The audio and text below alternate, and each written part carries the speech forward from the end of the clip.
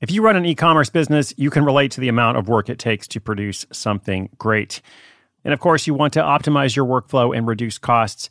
That's why I want to say a big thank you to our partner, ShipStation, and perhaps introduce you to them as well. If you're not familiar with ShipStation, they've been supporting Side Hustle School for years. They have helped so many of our listeners make things much easier, automate their shipping tasks, help them scale their business, and also, this is not a small thing, save thousands on shipping with industry-leading carrier discounts. ShipStation is the innovative tool that helps turn your shipping challenges into opportunities for growth. Go to ShipStation.com and use code HUSTLE to sign up for your free 60-day trial. 60 days free. ShipStation.com, code HUSTLE. When you need mealtime inspiration, it's worth shopping Kroger, where you'll find over 30,000 mouth-watering choices that excite your inner foodie. And no matter what tasty choice you make, you'll enjoy our everyday low prices, plus extra ways to save, like digital coupons worth over $600 each week. You can also save up to $1 off per gallon at the pump with fuel points. More savings and more inspiring flavors make shopping Kroger worth it every time. Kroger, fresh for everyone. Fuel restrictions apply.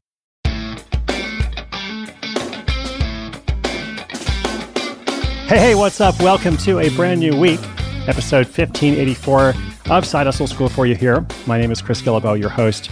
I'm so glad you're out there. I hope you do something this week to get closer toward a goal of freedom and independence. Even if you love your job, even if you have no plans on becoming a capital E entrepreneur, we could all use extra income. Not just money, but the security that comes from having more than one source of income, which is what this podcast is all about. Now, today we're going to go back in time. Well, not quite back in time. It's not a Throwback Thursday episode. We're going to talk about something that is pretty retro, or something that is at least thought of as being kind of retro or old school.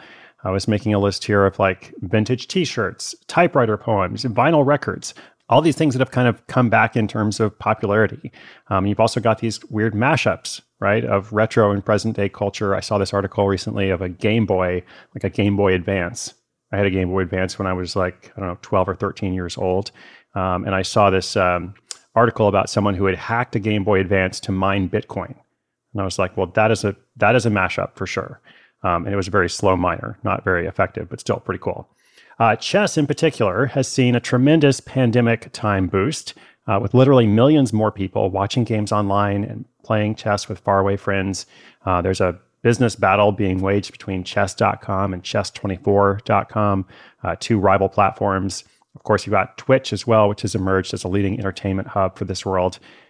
But all that to say, in our question of the day, a Side Hustle School listener enjoys playing bridge. And as he mentions, he's the youngest in his local club by several decades. Bridge has not yet joined the ranks of chess and vinyl records as, being the thing that the cool kids do. So how can he get paid to pass on his love of the game to a new generation? My bridge club gets no respect. That's what today's question is about. That question and my answer is coming up in just 30 seconds. Stay tuned. Another day is here, and you're ready for it. What to wear? Check. Breakfast, lunch, and dinner? Check.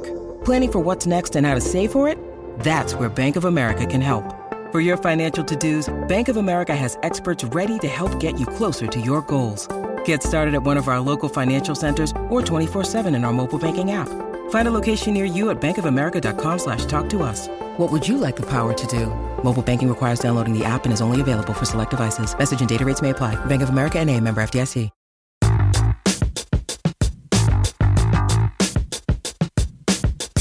Hi, Chris. This is Calvin, and I've been listening to the show for a couple of years now. I'm 22, but I like playing bridge.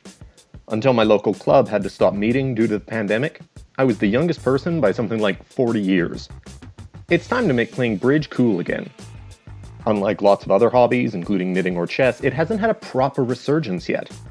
But if I have my way, it will.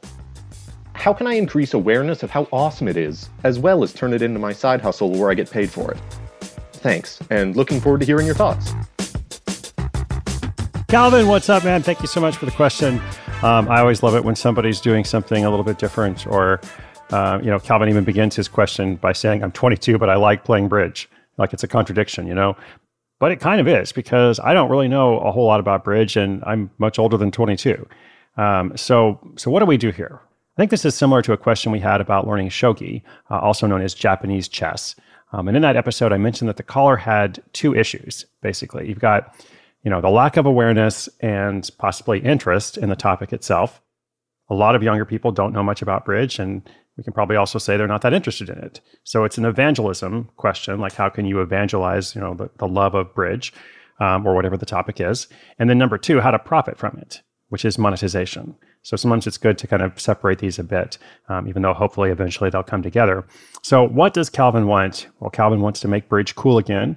So he has to, make it interesting somehow. He has to be able to reach a lot of people. It sounds like an educational mission where, he goes and teaches about bridge and proselytizes for it, on a platform like YouTube or Twitch. I mean, that seems like the most logical approach. There's no guarantee it's going to work, but it seems like that's what would have to happen. And maybe there's a dearth of new media educational resources for bridge. What I mean here by new media, like no doubt there are plenty of books. Like historically, anybody who wanted to learn to play bridge, 100 years ago or whenever they did that, they would read a book.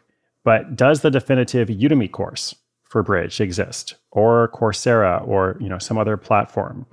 Or to make it relevant for our other listeners who are interested in other topics, is there a definitive course for your topic? Your kind of, strange or unusual thing, or let's just say less popular thing, lesser known thing, is there a definitive course for it? And perhaps the answer is there's not a demand for such a thing now. So that's why Calvin or anyone else in this situation needs to answer the question, do you think there will be a demand in the future? Like, do you think there is an upcoming bridge renaissance? And if there is, well, that could be perfect because maybe Calvin is the one who's going to provide that resource and be that authority, or at least, provide one of the leading resources and be one of the authorities. If not, I think it's a harder road to go down. Not to say that there isn't some niche solution or product that, Calvin could create, but you have to have the interest. So I think that's kind of what it comes down to. Awareness and interest in the topic itself, evangelism, and then how to profit from it, monetization. So good luck. I totally respect the mission, Calvin. Make bridge cool again. And listeners, if you have a question, come to sidehustleschool.com/questions. We'll be featuring them throughout the year, along with updates from other listeners as they launch their projects. That's all for today, but I hope you'll come back tomorrow. You can subscribe in Apple Podcasts, in Spotify, or wherever you like to listen. My name is Chris Guillebeau. This is Side Hustle School.